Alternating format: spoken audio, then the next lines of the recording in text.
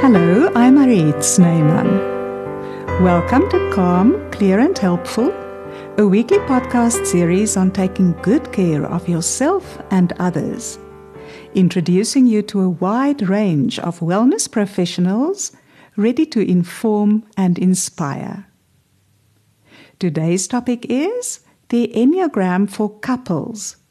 Understand yourself and your beloved. My guest is Renier Cronje, transformational coach and mentor for inner well-being from Cape Town. Welcome, Renier. Good day, Mariette, and thank you very much. Lovely to be here. To our listeners, after our conversation, Renier will give us his 3 tips for inner well-being, and then it will be fun question time. Renier, you have a long history of supporting individuals to cultivate mental and emotional well-being and resilience. Could you please tell us what you do? Thank you, Mariette. As a transformational coach, in essence, I help people to train their minds to be kinder with themselves and other people, to have a better quality life. And that despite all the ups and downs of life. So I think most of us and most of you might recognize that if you are just left on your own, to your own thoughts and own feelings, it can quite often create inner strain and dissatisfaction and suffering. So what I support people with is to create the shifts to more inner well-being, to embody more mental and emotional resilience. And Mariette, if I may say right now in the beginning, so my approach is not to fix anyone or improve anyone. It's an invitation to wholeness. So where everyone is striving and trying to do more, my approach is quite counterintuitive, helping people to relax more into well-being, kind of more letting go and allowing who you already are versus trying to become more or to fix who you are. That sounds like a wonderful invitation. You've been working with the Enneagram for many years. Could you tell us what the Enneagram is? So the Enneagram is a personality system that represents 9 different motivational drives. It's a really powerful tool for personal growth and transformation. So I know I'm biased here, but the Enneagram really is a lot more than just a personality system. So it almost feels like I'm not doing it justice. So that's why the emphasis on the growth and transformation. But quickly, just some background. Enneagram comes from the Greek word. Ennea means 9, and gram means that which is written or drawn. So the word Enneagram refers to a diagram or system representing 9 points. So quite interestingly, it has ancient roots. So already hundreds and thousands of years ago, people have noticed certain patterns within human behavior. And the Enneagram, as we use it today, has been developed in the Western psychological world roughly the past 60 years. And I'd like to also, keep everyone just at peace, those who are afraid that, I want to box them. So the idea of the Enneagram is not to put you in a box. Yes, it represents 9 different motivational drives, 9 different archetypes. But rather than putting you in a box, the intention is to actually help you become aware of what box has your ego, your persona, kept you in. And to be more dramatic, what is the mental prison that you live in? And this is, completely unconscious. So I said 9 different motivational drives. You can think of it in terms of 9 different brain patterns. It's literally 9 different ways of interpreting reality. It's 9 different ways of looking at the world.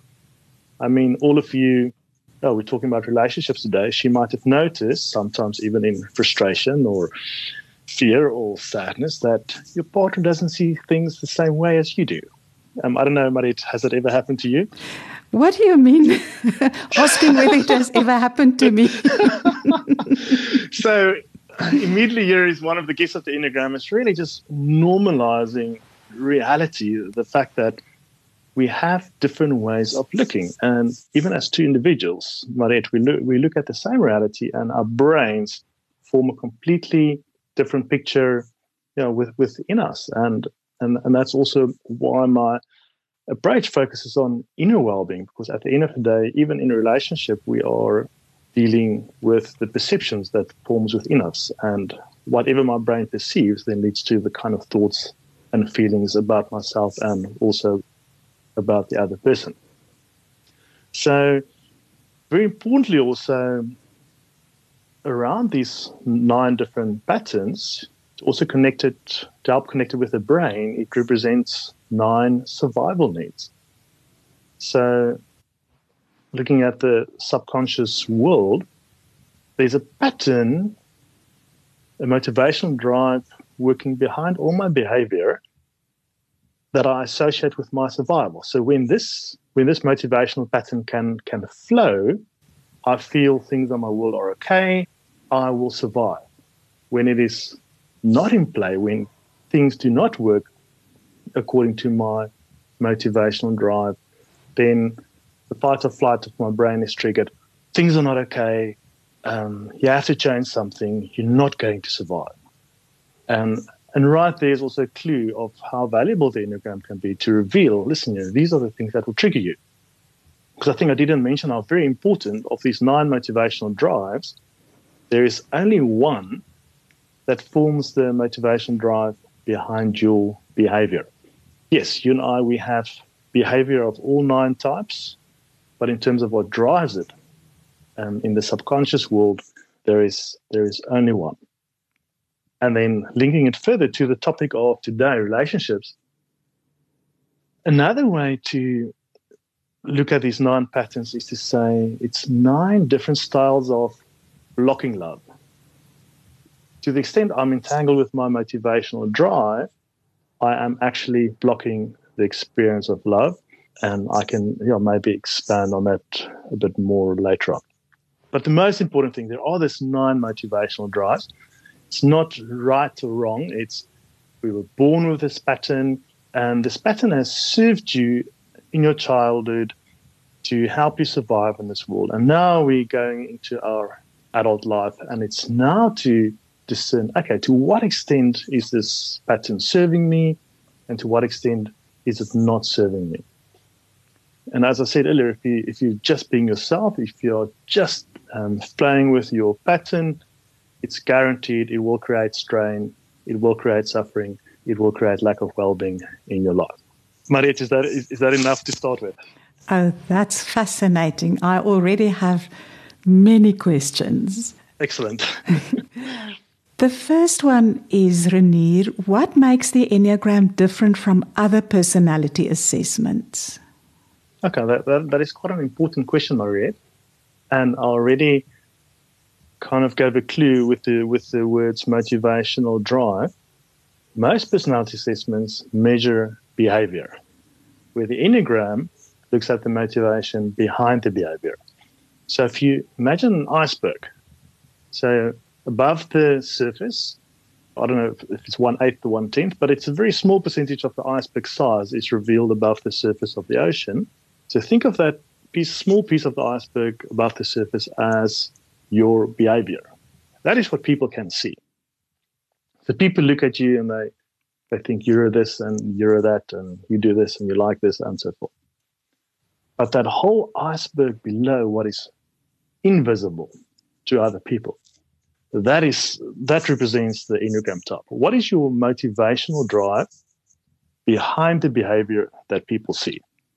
So a normal personality assessment can maybe reveal that, oh, you're a perfectionist because you have lots of perfectionistic behavior. Now, the Enneagram looks at that same perfectionistic behavior and asks, but why do you do things in a perfectionistic way? So it could be that you do things in a perfectionistic way because through that you will help others better. Or maybe having things perfectly aligned, you feel more in control. Or maybe that's your strategy to achieve more in life, or to get more certainty, or to maintain harmony. Right?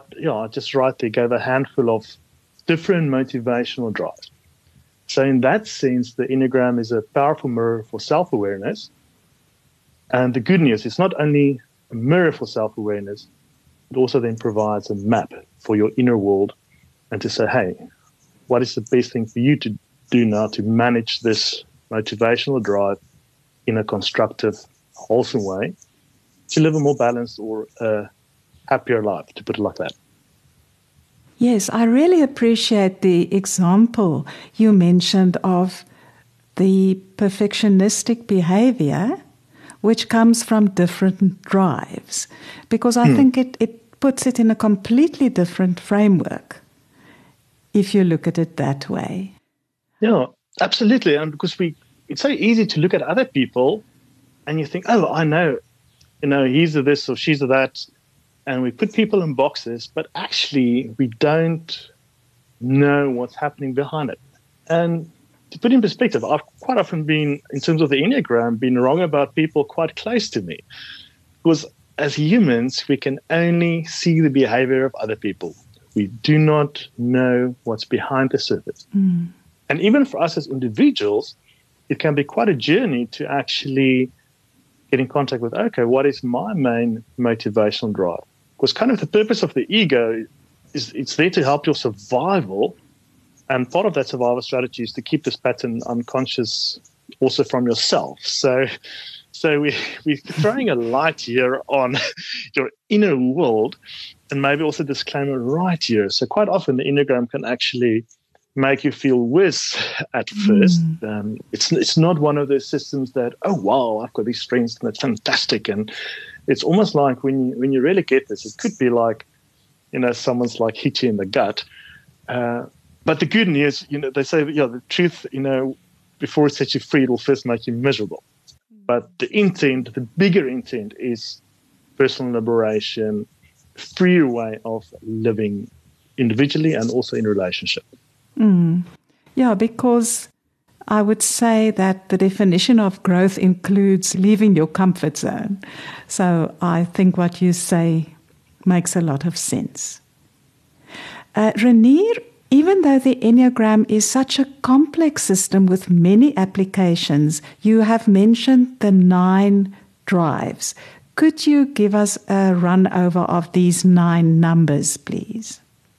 No, thank you, Mariette. Let's break the anticipation and get right into them.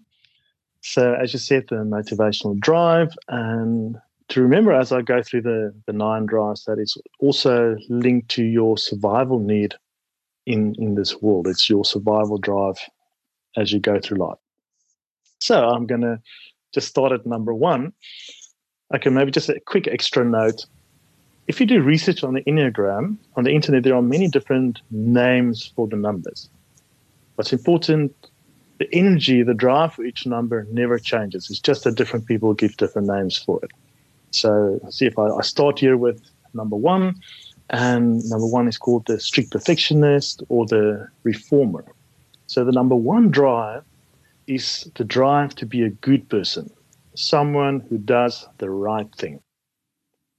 And as I live with this drive in life, being a good person, I have to avoid making mistakes. I have to avoid being wrong. Now, this is applicable to all numbers, that no one specifically likes to make mistakes or being wrong. But for this number 1 drive, their identity and survival need is connected to doing things the right way. So it's like literally when they are accused of making a mistake, or when they feel that they are doing something not perfectly or not good, that the fight and flight system is triggered in their system. So for the number 1 drive, making a mistake or being accused of wrong is like psychologically the end of their world. And that is kind of the same trigger mechanism that plays out with every other number, but but the drive is just focused on something else. So the number 2 drive is the considerate helper. So it's the drive to help others. And how do I maintain this drive to help other people? I have to avoid my own needs. I have to avoid my own hurts, because that would distract me and then I can't help others. So I will just continue helping other people. The number 3 is the competitive achiever. Now, this is the drive to be successful. This is a drive we see quite often also in the corporate world. It's I must win, I must achieve, it's being very effective. And to maintain this drive, I need to avoid failure at all costs. So I have to be useful. I can't just sit still and do nothing. I must be busy. I must be busy winning. The number 4 drive is the individualist or the intense creative. And this is a drive to be unique and significant in this world. It's like, I feel okay. I will survive as long as I can express myself in an authentic, unique way. So while I'm doing this, I have to avoid anything mundane because otherwise I won't survive in this world. The Enneagram 5, the quiet specialist or the investigator. So this is a drive to understand things, to be knowledgeable, and to understand things and to investigate it in depth. I have to avoid not knowing things and understanding things at all costs. So very cerebral. I must know. I must understand. The number 6, it's the loyal skeptic. And this is a drive for safety, a drive for certainty. If only I can get a sense of safety, have enough certainty, as long as I can safely belong in a group, then I will be okay. So to maintain this drive for safety and looking for certainty, I also have to avoid risk and I have to avoid uncertainty at all costs. So now you've already seen up to number 6 that there's a tendency to being attached to life being in a certain way. So you can already see, and it's quite evident, that life doesn't always play out according to just one drive. There are moments of all of these, but there's never a time when consistently everything happens according to this one pattern. So just a small clue as I go on to number 7.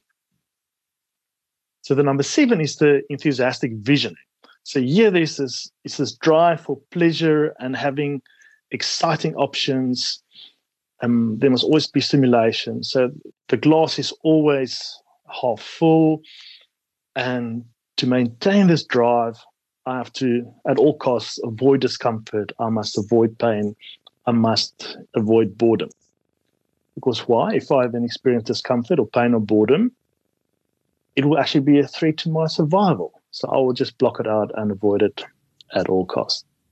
And as we know, life isn't always just pleasure, isn't always only exciting, isn't always full of options and always stimulating. So this drive, although there's nothing wrong with it, if I'm only attached to this one drive and life being like this all the time, it does create strain, it does create suffering. Going on to number 8. Number 8 is the active controller, or it is the challenger, and it's the drive to be strong and in control. I must be strong. I must be in control.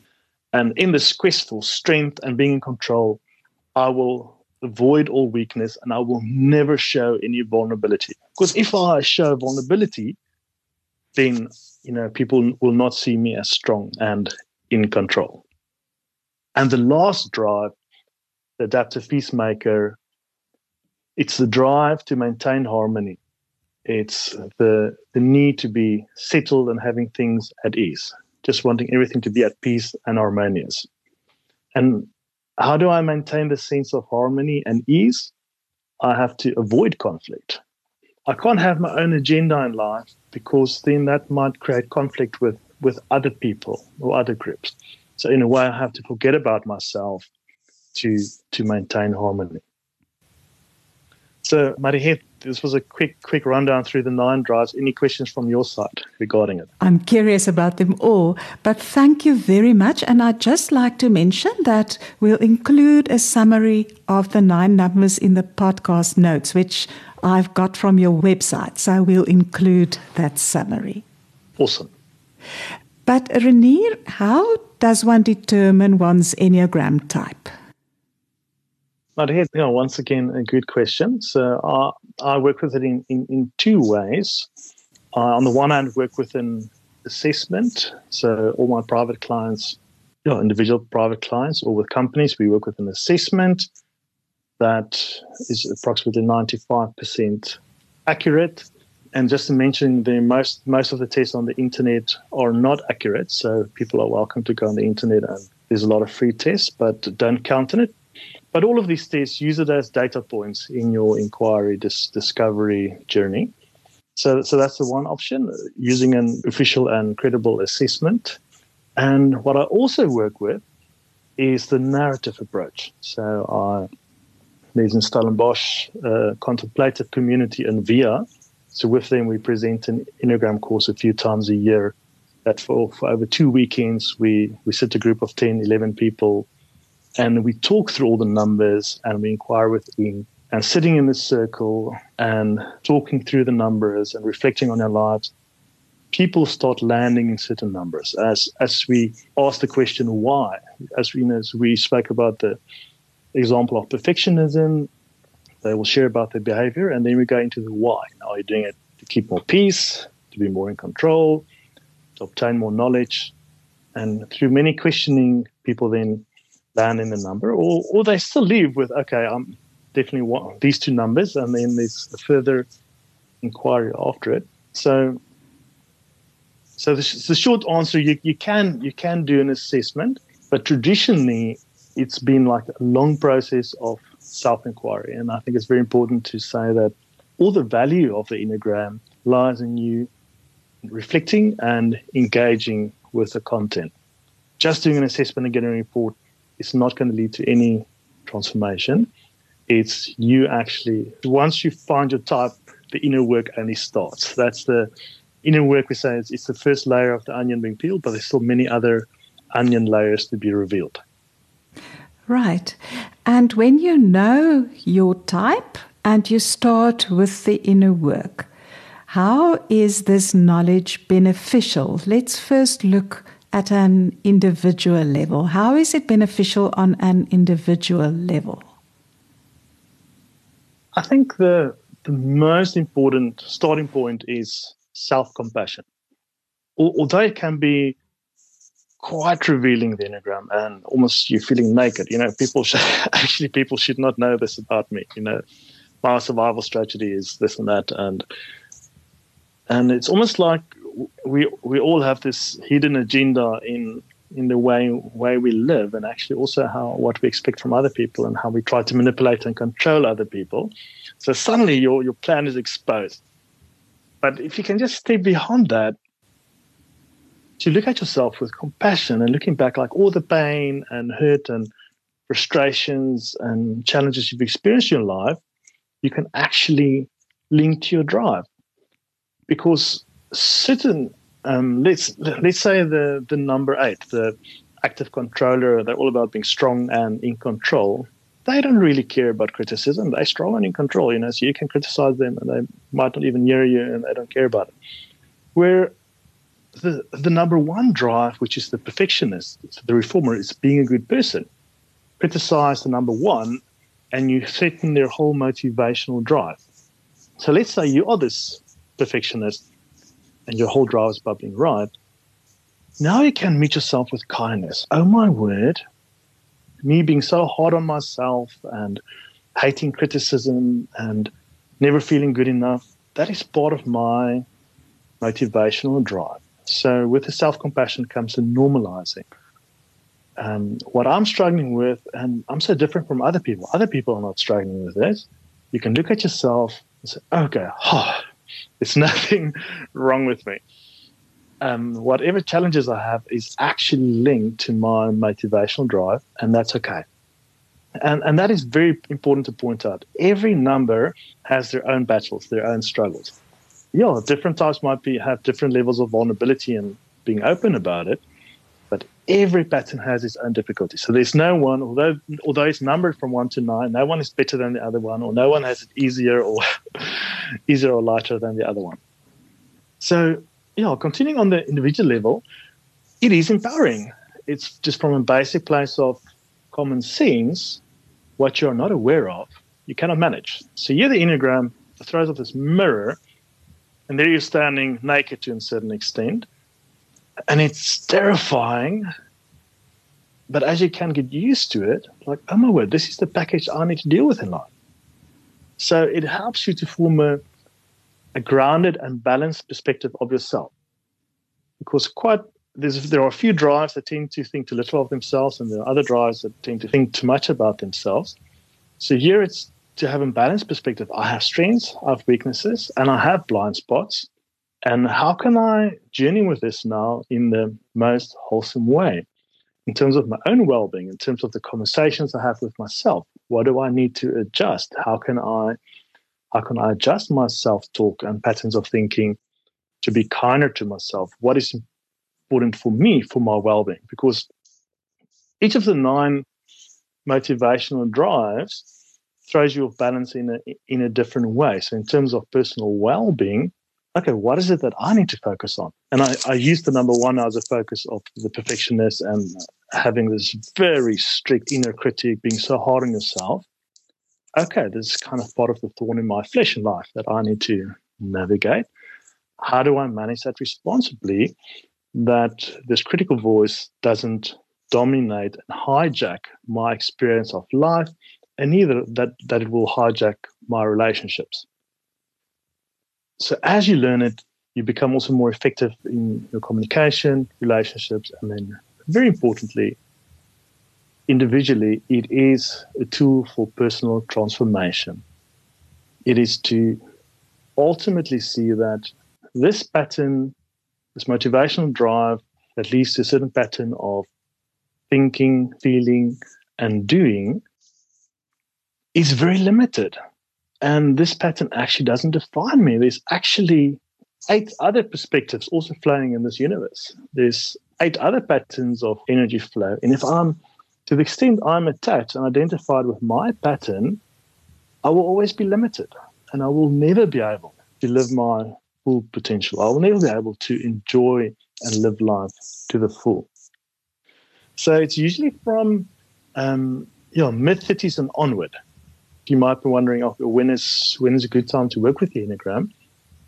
But normally in this beginning, in the younger stages of life, you're not ready to let go of your ego or to be challenged in certain ways. But from mid-30s and older, most of us have realized, my way of doing maybe isn't always the right way or isn't always the most wholesome way. And it's usually, through some disappointments in your career, or maybe you've already been through divorce or major challenges in your relationship. But as we get older, there's this, and if you're really honest with yourself, okay, maybe you think you're okay, but hey, people just disappear out of your life. Okay, maybe my pattern has to do something with it. Or why am I constantly miserable or sad or unhappy? Okay, maybe there is something that I can change. And quite often, this can be linked to your Enneagram motivational drive. That sounds very helpful. And that leads me to my next question. How can the knowledge of your Enneagram drive be beneficial on a relational level? But it's in the relationships that this work really becomes alive, because it's quite often when you're on your own, you can see your patterns and you can do this work and you can be in conversation with other people. But it's the people closest to us that trigger all our buttons. They press the wrong buttons, as we say. And I think the first thing, just as I said individually, how it helps with self-compassion, also as a couple to help with self-compassion for the two of us. Because every couple then also now has a set of strengths and weaknesses and struggles and challenges. And it's so easy to compare yourself with other couples, and they look so happy and it looks like they've got it together. And we all know social media is just a disaster. Just don't look at any couple or family pictures on social media, because most of the time you will feel inferior when you see the happy family pic, on a vacation somewhere, and you've got no ideas of all the conflicts and stress and strain that might have played out just a few hours earlier.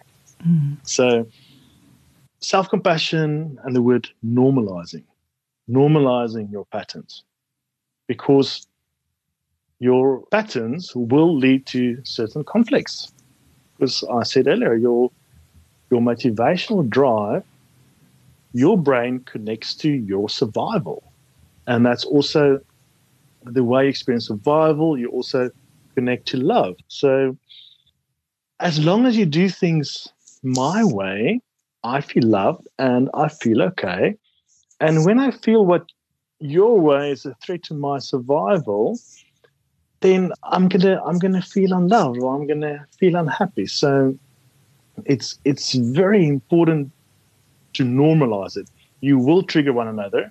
It is completely normal, and very importantly, and it's maybe highly inconvenient, it is impossible for your personalities to make each other happy.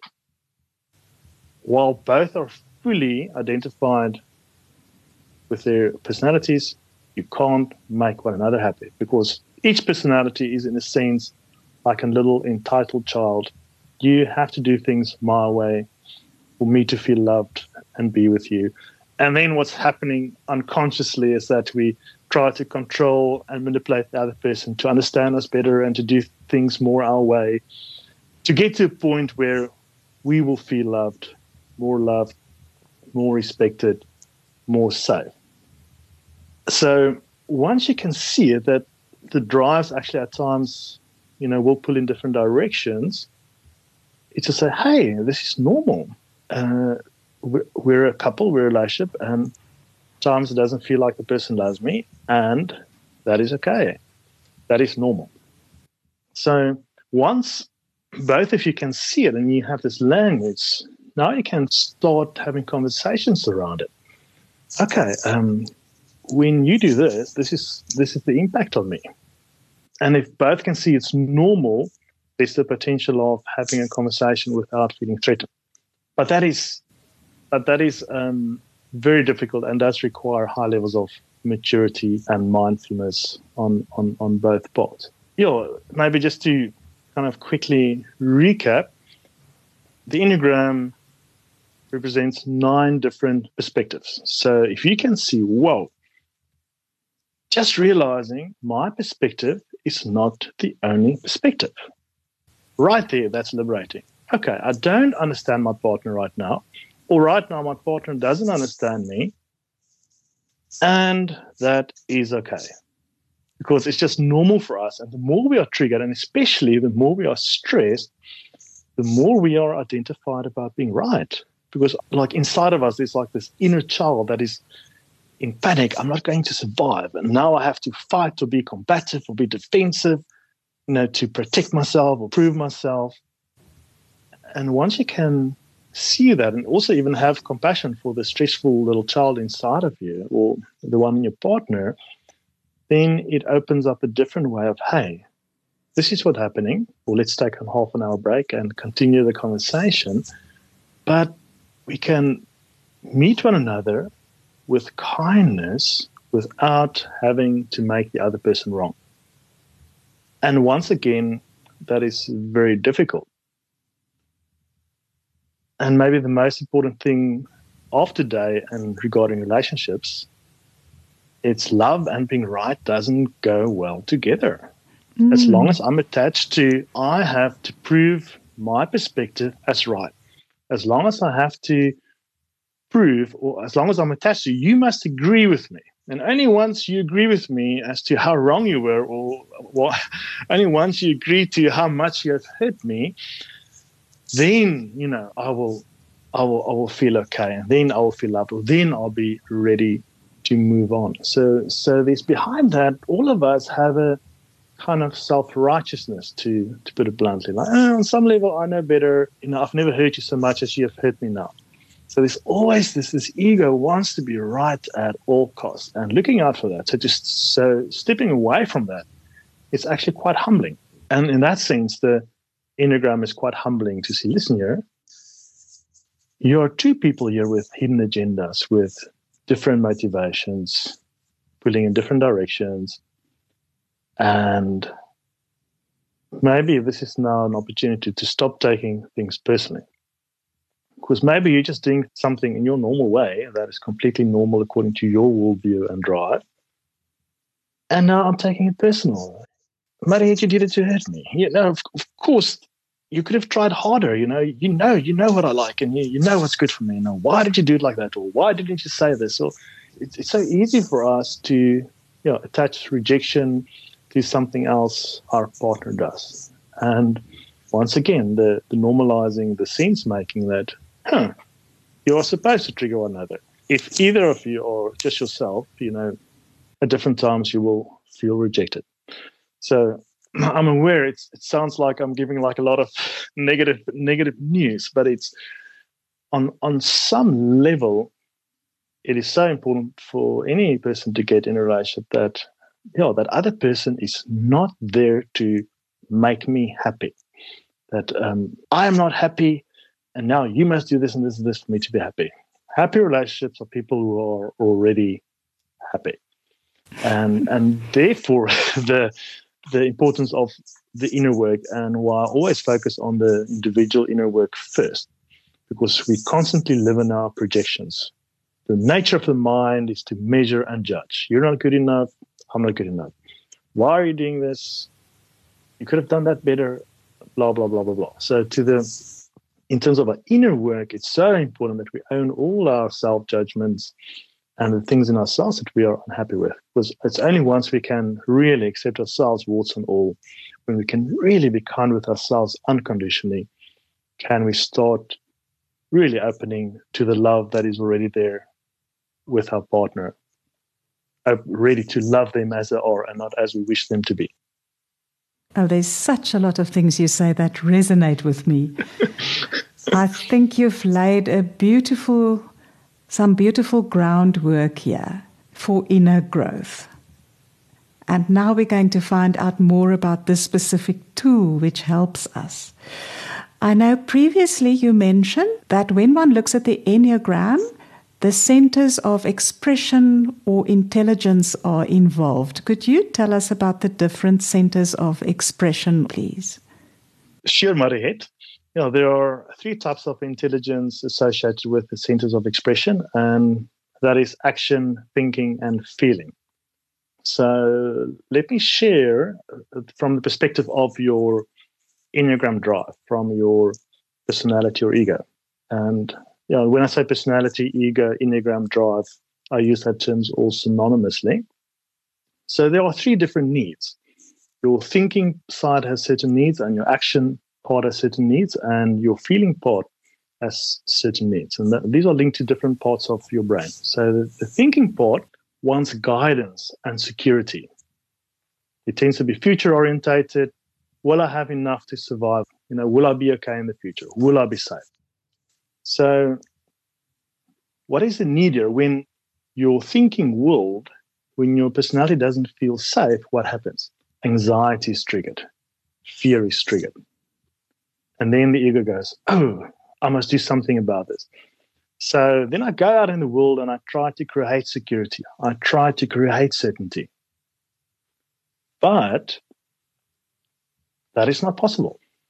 Absolute security, absolute certainty cannot be created. Life is the impermanence of nature, the impermanence of life that is flowing all the time. So the more I then almost neurotically go and try to get certainty, the more my anxiety and fear gets. So that is the thinking part, as long as I'm identified with my motivational drive. The action part of my brain is connected to control. I want autonomy. And you shall respect me. And it is present orientated. I want control in this moment, and there are different ways of how I will exercise control. And if I lose my sense of control, I will get angry or irritated, or maybe even passive aggressive. So when I don't have control, I will go find a way to somehow give myself the illusion of control. And lastly, the feeling side. The feeling side is all about the need for acceptance. I want people to like me. and love me for who I am. And then the ego on a deep level actually believes, actually no one will love me for who I am. And because I'm unlovable, I'm feeling shame. I'm not worthy of love. So now I go out into the world and I try to get love. I try to prove myself as worthy of love. Now, so these three centers are also linked with the Enneagram. It happens that number 8, 9, and 1 are linked more to the action center, and number 2, 3, and 4 are linked more to the feeling center, and number 5, 6, and 7 more to the thinking center. And what that means is we all have the thinking, action, and feeling, but for the Enneagram drives in the thinking category. So that's the quiet specialist and the loyal skeptic and the enthusiastic visionary. Their ego structure, their motivational drives are also mostly hijacked by their thinking, or said differently, their motivational drive actually hijacks their thinking in a way that takes it away from this present moment of life. They are so identified with their thinking, way more than the groups that are connected to the action or the feeling. So the number 8, the active controller, the peacemaker, and the perfectionist, the reformer, they're all connected more to action. So they are more orientated towards controlling the moment. And once again, in terms of in what area does the 8, 9, and 1 have the least amount of freedom, it's in the area of action, because their drive is continually saying, you must be in control in this moment and find a strategy for it. And lastly, the number 2, helper, the number 3, achiever, and the number 4, individualist, the intense creative, they are connected to the feeling side mostly. So where they get hijacked the most is, what do I need to do to be loved? What do I need to do to be liked? Just to summarize, where all of us, we have these 3 centers, and we all need guidance and security. We all need control. We all have a need for acceptance. But each of these centers have a greater influence over specific numbers. And as I just split them up now in 3 groups. And most of the time, while one is hijacked by your Enneagram type, you usually have 2 of these centers that are dominant and 1 that is quite weak. But even if you step away from the Enneagram, just being aware of the need for security, the need for control, the need for acceptance, it also opens up a nice conversation, with a couple to see, okay, if one of you are dominant in feeling, then the need for acceptance and physical touch will be much higher than someone who's dominant in thinking, and they find their satisfaction in life just through facts and accumulating enough facts to be secure. So if you have that awareness, it already creates a lot of sense making as to why you are actually missing one another's needs, or why are both of you feeling, oh, the other one doesn't understand me, or the other one doesn't love me. That's very sensible if one listens to it that way. And then you've mentioned the word inquiry. Could you tell us more about the context for inquiry? Now, I refer to the Enneagram as a tool, and it is so important to remember it's just a tool. So no matter how amazing a tool is, it's important to hold it lightly. And also, any tool, it can be used in a harmful way and it can be used in a wholesome way. So quite often happens on a growth journey is that now you learn a lot more and it gets hijacked by your ego, and now you have more information to judge yourself more, or you have more information to judge others with. And that is definitely not the idea of any growth path. So the Enneagram, I highly recommend it to use it with the lens of mindfulness. Because the nature of our minds are to measure, to judge, to be dissatisfied. This is kind of a cyclical pattern that happens for all of us.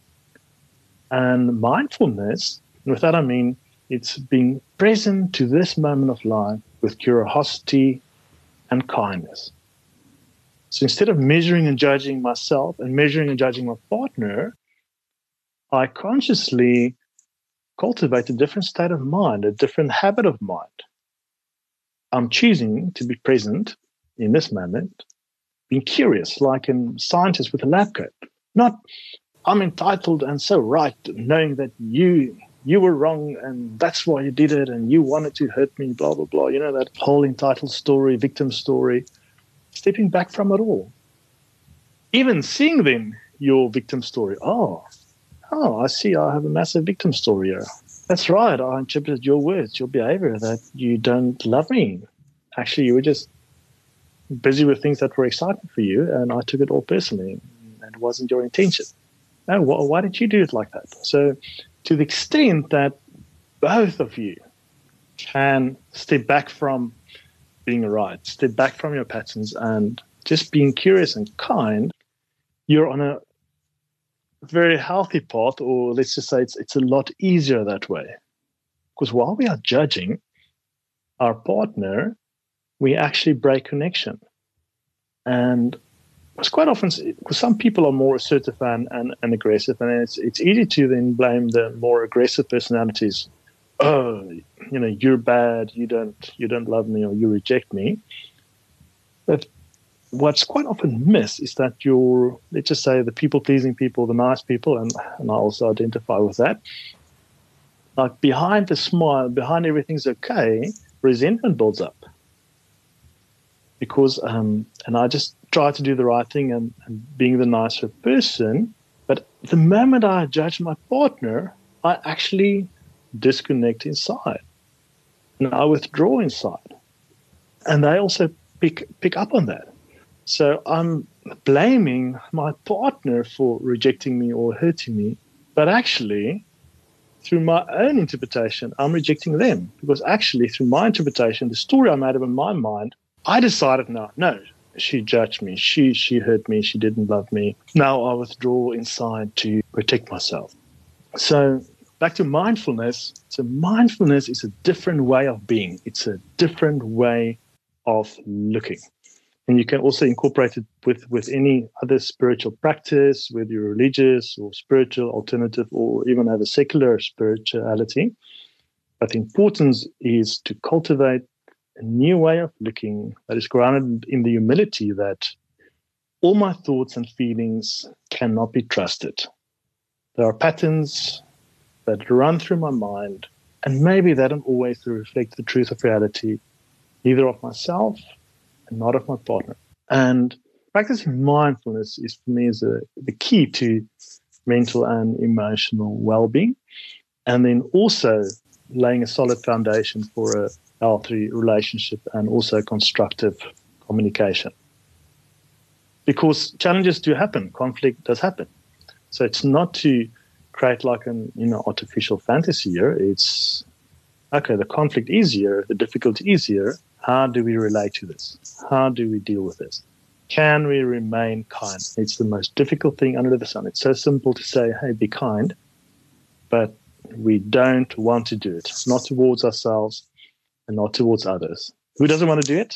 The ego inside me, my motivational drive. And on the biggest scheme of things, I am way more than my motivational drive.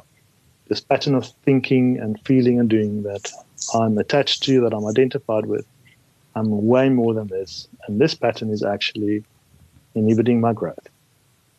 So it's this juggle between being human together, because we have these patterns. So it's this messy process of being human and how our patterns interact, and having grace and kindness for one another within it. Thank you, Renier. As you said, in a relationship, we often expect our partner to change so we can be happy. Would you like to talk about this a little more? No, absolutely. Your partner is 100% responsible for your happiness. And if there's any unhappiness in you, you should blame them at all times. Oh, Ilmarit, I think it's such an archetype in our psyche, looking for the one that will make us happy or fulfill us. And we grow up with all these fairy tales. And in that sense, they are not true. I think it's Eckhart Tolle who said the purpose of a relationship is not to make you happy, it is to make you conscious. And the beauty and gift of a relationship is because the patterns of your partner is actually clashing with yours. So it's in a way the gift of disrupting your patterns. It's very uncomfortable. But if your own patterns does not get disrupted, you'll remain stuck in them for the rest of your life. So I think one of the most important things is to frame your partner as a partner in growth, because you will trigger one another, and to see the other person as, she's just, or he is just there to shine a light on where I need more healing, where I need more growth. Where is it that I need to maybe expand my way of being, and maybe there's some traits and aspects of the universe of life that I need to open myself to, because I've been judging it and said, I shouldn't have that, or I shouldn't experience that. And so expanding my being to experience more, and in that sense, we are there to stretch one another. So maybe slightly off point there, back to what to expect from my partner, or where should I focus my attention. Each of us, we have to accept and make peace with the fact that we cannot control any human being. You can try, and you can try to influence them. But at the end of the day, to the extent we try to control others, we create stress and suffering for ourselves.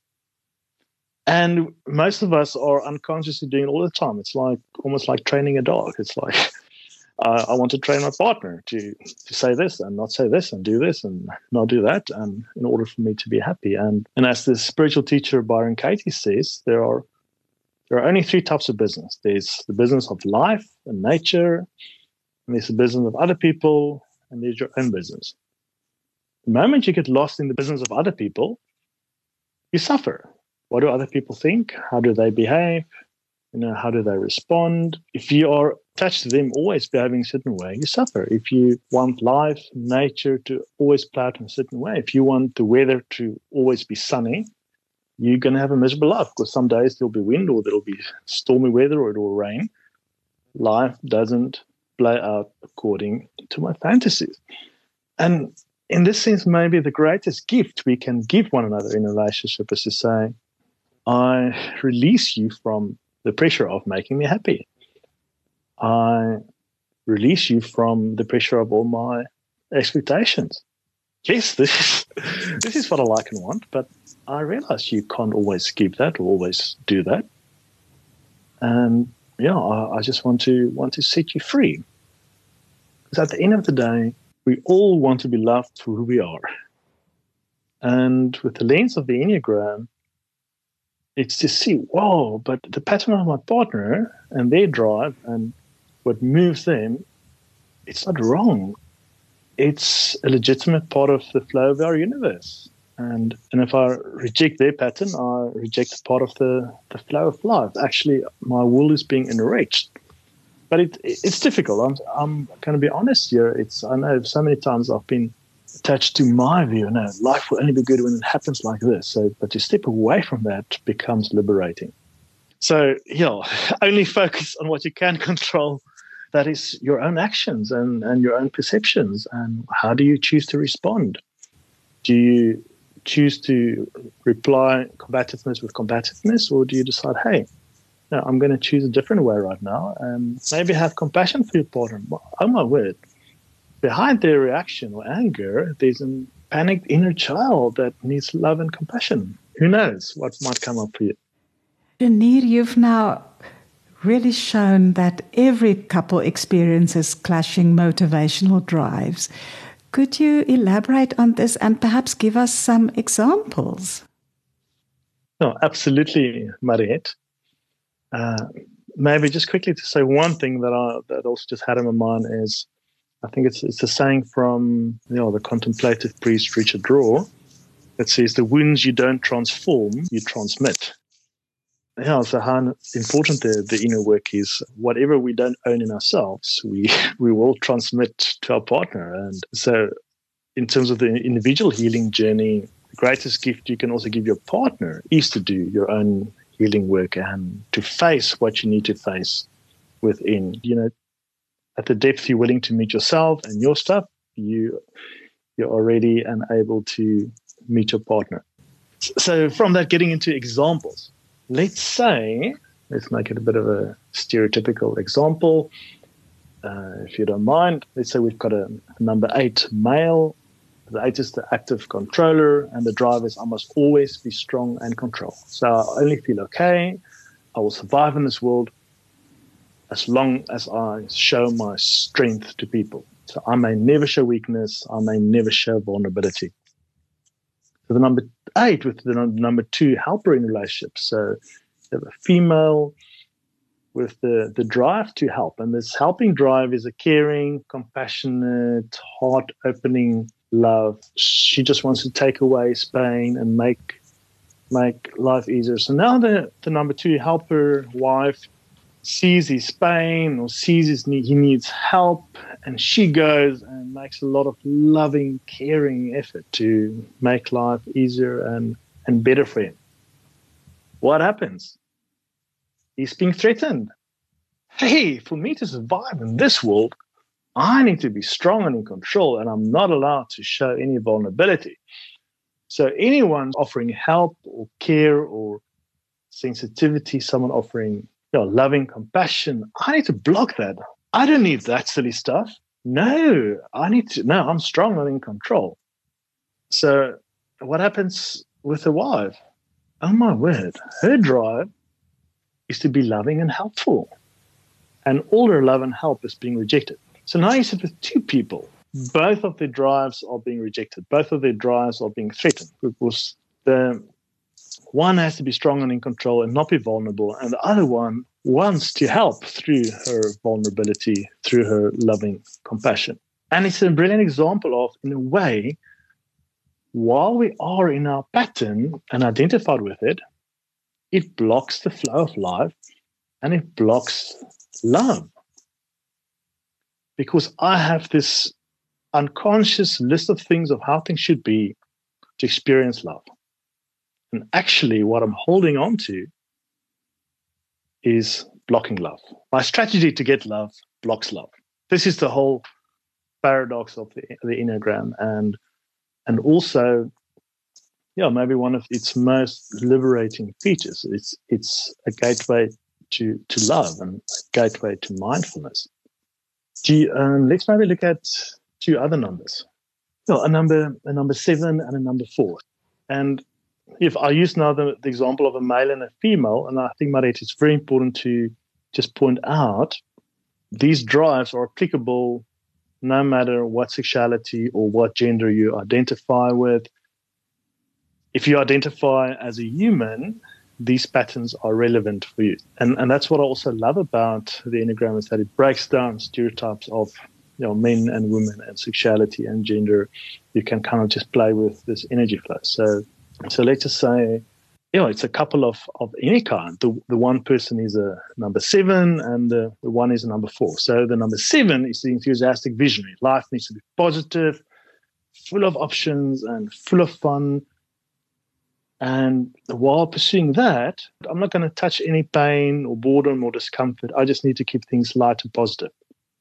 The other person is a number 4, the individualist.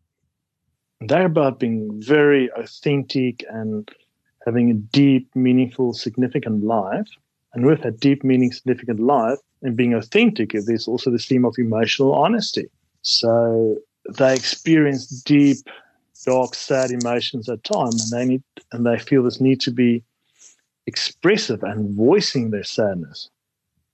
When they authentically express it and the other person listens to them and understands it, the 4 feels loved. Hey, this person cares for me. I expressed myself honestly, and all my dark side I revealed here, and this person listened and loved it, and whoa, I feel so loved right now. That doesn't happen because the 7's drive, the enthusiastic visionary, is I need to block out all negative things and all sad emotions. So very soon in the conversation where the other one is trying to, express difficult, sad emotions, the enthusiastic visionary will try to run away from that as soon as possible. It's like, okay, this is sad emotion. Okay, why don't you do this or that? Or why don't you drink this pill? Or let's go have some wine or whatever. But they'll come with, how can we change this around to positive thing as soon as possible? So you literally have two people then, and their needs not being met, because the one who wants to be acknowledged for being authentic, they're not getting listened to, because the other one wants to go do other things and doesn't want to be bothered with their sad story. Whereas the 7 who wants to keep things positive is just feeling, oh my word, all this negative, sad stories is a threat to my survival. I need to get away from this as soon as possible. Now, it can be very dramatic and very heavy in that moment. But if we can step a few steps back like now, it's like, once again, it's normal. There will be times where you can't hear one another or where you can't understand one another. What are you doing to give yourself what you need now? Because quite often our partner are also in a position of stress and life's challenges that in that moment, they don't have the capacity to meet us where we're at. And then I have to ask, okay, what in this moment I can feel hurt or threatened? What can I give to myself now? What do I need now? What do I need to do for myself now? And in that moment, release my partner for fulfilling my need in order for me to be happy. Do you maybe have another question or another scenario you want to play out, Mariette? Yes, I think they're so illuminating. Please, let's have one more. Okay, let's say between a number 1 and a 5. I said, the individuals could be from any gender or sexuality. So the number 1 is, I must be right, and I will do things in the right way. The number 5 is, I must understand. I must investigate. I want to get deeper knowledge. I want to investigate it, from many different sides. So now they're having an argument, and the number 1 says, this is the way, this is the right answer, this is how it should be. And, for the number 1, the reformer perfectionist, to feel okay, you have to agree with him or her. The 5 again says, no, I have to go investigate that. I can't just assume because you're saying it must be right. I have to go do my own research and look through different perspectives, and maybe eventually I'll agree with you. And then the perfectionist says, no, this is right, and we must decide right now. So what happens in that moment, the number 1 feels threatened because the other person is not agreeing with me, and I must be right for me to feel okay and to feel loved and respected. People must agree with me that I'm right. And the number 5, the quiet specialist, the investigator, feels threatened because for me to survive, I must go obtain more information. I must thoroughly investigate all the options, and I must get to my own conclusion. Only once I've investigated from all sides, I'll reach a conclusion.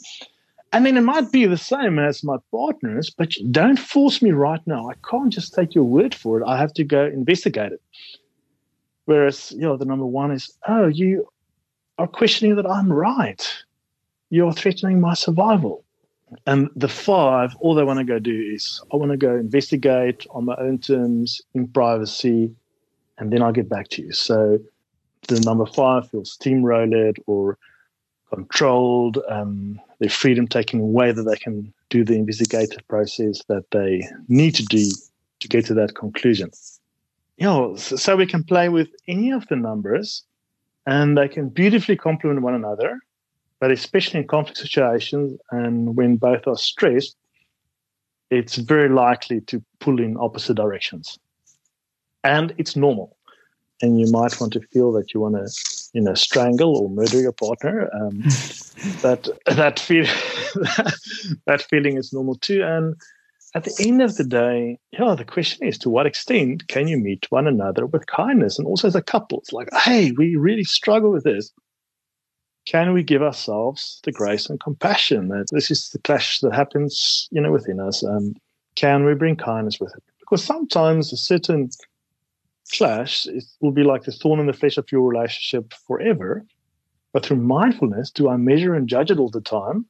Or do I bring curiosity and kindness to it? A completely different way of relating to it. Hey, this is part of what we need to deal with, and it's okay. It's actually not threatening to our survival. Thank you, Renier. Goodness, you have really broken down this very complex topic. And I so appreciate that you have shown how the whole Enneagram can help us understand ourselves better and then help us understand our partners and our relationships better. And then for bringing to it also the whole approach of coming from an angle of mindfulness. So thank you for unpacking this for us so beautifully. It's a pleasure, Marit, and I almost feel like I have to apologize. That's my pattern. I'm a conflict avoider, and I want to keep the peace. And I feel like I've given so much inconvenient news, but I think it's good to face reality. But I'm smiling at my own discomfort with, I didn't say all soothing, nice things to make everyone feel better. But getting to this moment of truth, it's so important when working with couples and for a couple to get to that place where, listen, we have to, both of us have unreasonable and irrational expectations of the other one, and just be honest about it and making peace with it. It is a massive improvement moving forward. And also to very specifically clarify, I'm not saying make peace with any abuse. Please, that's... if there is physical or definitely emotional abuse, please, get the help or go away. So I'm not saying just, change the perception in your head. No. But for most people, please check then before you do leave a relationship. Aren't I just avoiding my own projections? Aren't I just avoiding my own issues in leaving this? There's no recipe for that. Every couple will have to decide, what is it that we want to create? What do we want to cultivate? When is it a time to continue? And when is it a time to say, hey, maybe we can just be honest that it's not working, but we don't have to live in a massive drama full of blaming. We actually choose now that we want different things and we release one another. The Enneagram is once again, it's a tool for sense making and clarity. As I coach, I help people with this mirror, and from what people see, empowering people what to decide. Because at the end, we're all left with this choice. How do I choose to respond in this moment? What thoughts do I choose to hold on to about my partner? Here's a judging thought appearing in my mind. I see you. That's according to my pattern. Okay, I'm not going to flow with that. I'm choosing love and respect for my partner. Thank you. And speaking of coaching, where can listeners learn more about your work? My website is reflectioneer.com. So that's the word reflection, and you add an EER. And so that's my coaching website. So I work with individuals and couples and also teams, and specifically with this becoming more conscious. And then from that place, how do they choose to move forward in a more wholesome and healing way? And then I'm not actually that active on social media, but I have an Instagram account, which is reflectioneer_coaching. And I'm also on Facebook, just Renier Cronier. And my Reflectioneer Coaching logo is the profile pic. And I'll attach the link to your website to this podcast, and the rest of the information will be in the podcast notes. Would you please give us your tips for inner well-being? Yes, Marit, sure. I'd say always remember you already are whole and complete in the depth of your being. Now, your ego pattern will always say, only once this and that has changed, only then in the future at some point you'll be okay and you'll be happy and be worthy of love. No, you already are whole and complete right now. That's the first thing. Secondly, be kind to yourself always. I've referred to it in the session. It is the most difficult thing to do. Also, when you are very hard with yourself and you forget to be kind with yourself, also remember, be kind to yourself anyway. Then lastly, be grateful for life. You and I are here in this universe with millions and billions of stars and galaxies, and we get so tied up, or so many of us, and let me speak for myself, I also quite often get entangled up in small little things that bother me. And then I block the beauty of life, and I block the love that's really here. So to be grateful for my life and to look around for things within my life, within my partner, within myself, friends, whatever, but focus on being grateful. You don't want to slide down on the measuring and judging path the mind can take you on. So you already are whole and complete. Be kind to yourself and be grateful for life. Thank you, Renier. And then on a different note, may I ask you your fun question? Go for it. Renier, a little bird told me that you like walking in the Newlands forest.